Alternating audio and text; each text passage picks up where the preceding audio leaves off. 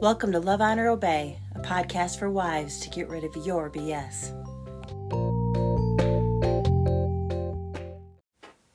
I wanted to add to the podcast little pieces of wisdom, and I'm going to call them salties. When we look at Matthew 5:13, it starts with, "You are the salt of the earth." And when we think of salt as having a preservation factor to it, that it makes you thirsty for more, and that it also enhances the flavor.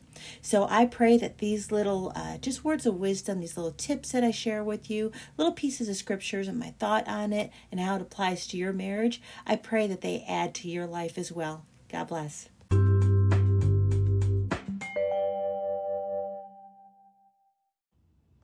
How many times have you seen your husband struggling with something and you feel like it's on you to fix it? That you feel like it's on you to give him words of encouragement or scriptures, or just take care of the problem. Maybe it's making a phone call, or maybe it's standing up for him or something like that. Yet those are the very times that if we just sit back and we let the Lord do what he does best, what the Holy Spirit does best in ministering and comforting us, that's a time that our husbands can truly, truly grow and grow in their faith and grow in their own personal strength. You know, I look back at Psalm 84:6. As they pass through the valley of Baca, they make it a spring. The rain also covers it with pools. They go from strength to strength. This valley of Baca is a type of balsam plant that can survive in dry conditions.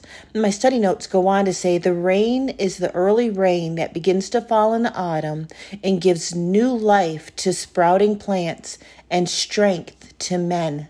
Think about that. The last line of that scripture is they go from strength to strength. So how are our husbands strengthened in the Lord? They're strengthened in the Lord by going through experiences and trials. Yes, as their helpmeet, we're to be right there next to them, supporting them and silently encouraging them, letting them know that we're there for them through non-sexual touch. And what's non-sexual touch is just laying your hand on their hand. It's sitting next to them while they're watching TV and maybe just resting your head on their shoulder.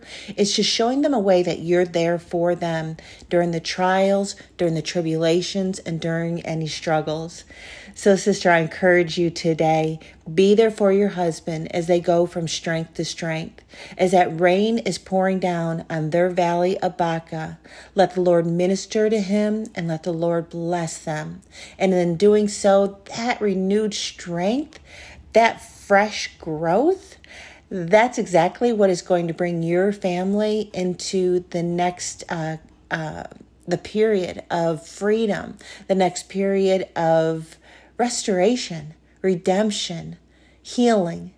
I pray this all for all y'all today. In Jesus' name, amen.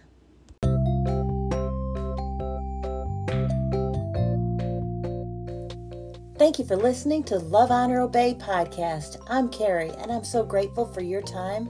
Please tell a friend about us, whether she's single, married, or engaged, that woman who wants the best in her marriage. Be sure to subscribe and follow along. God bless.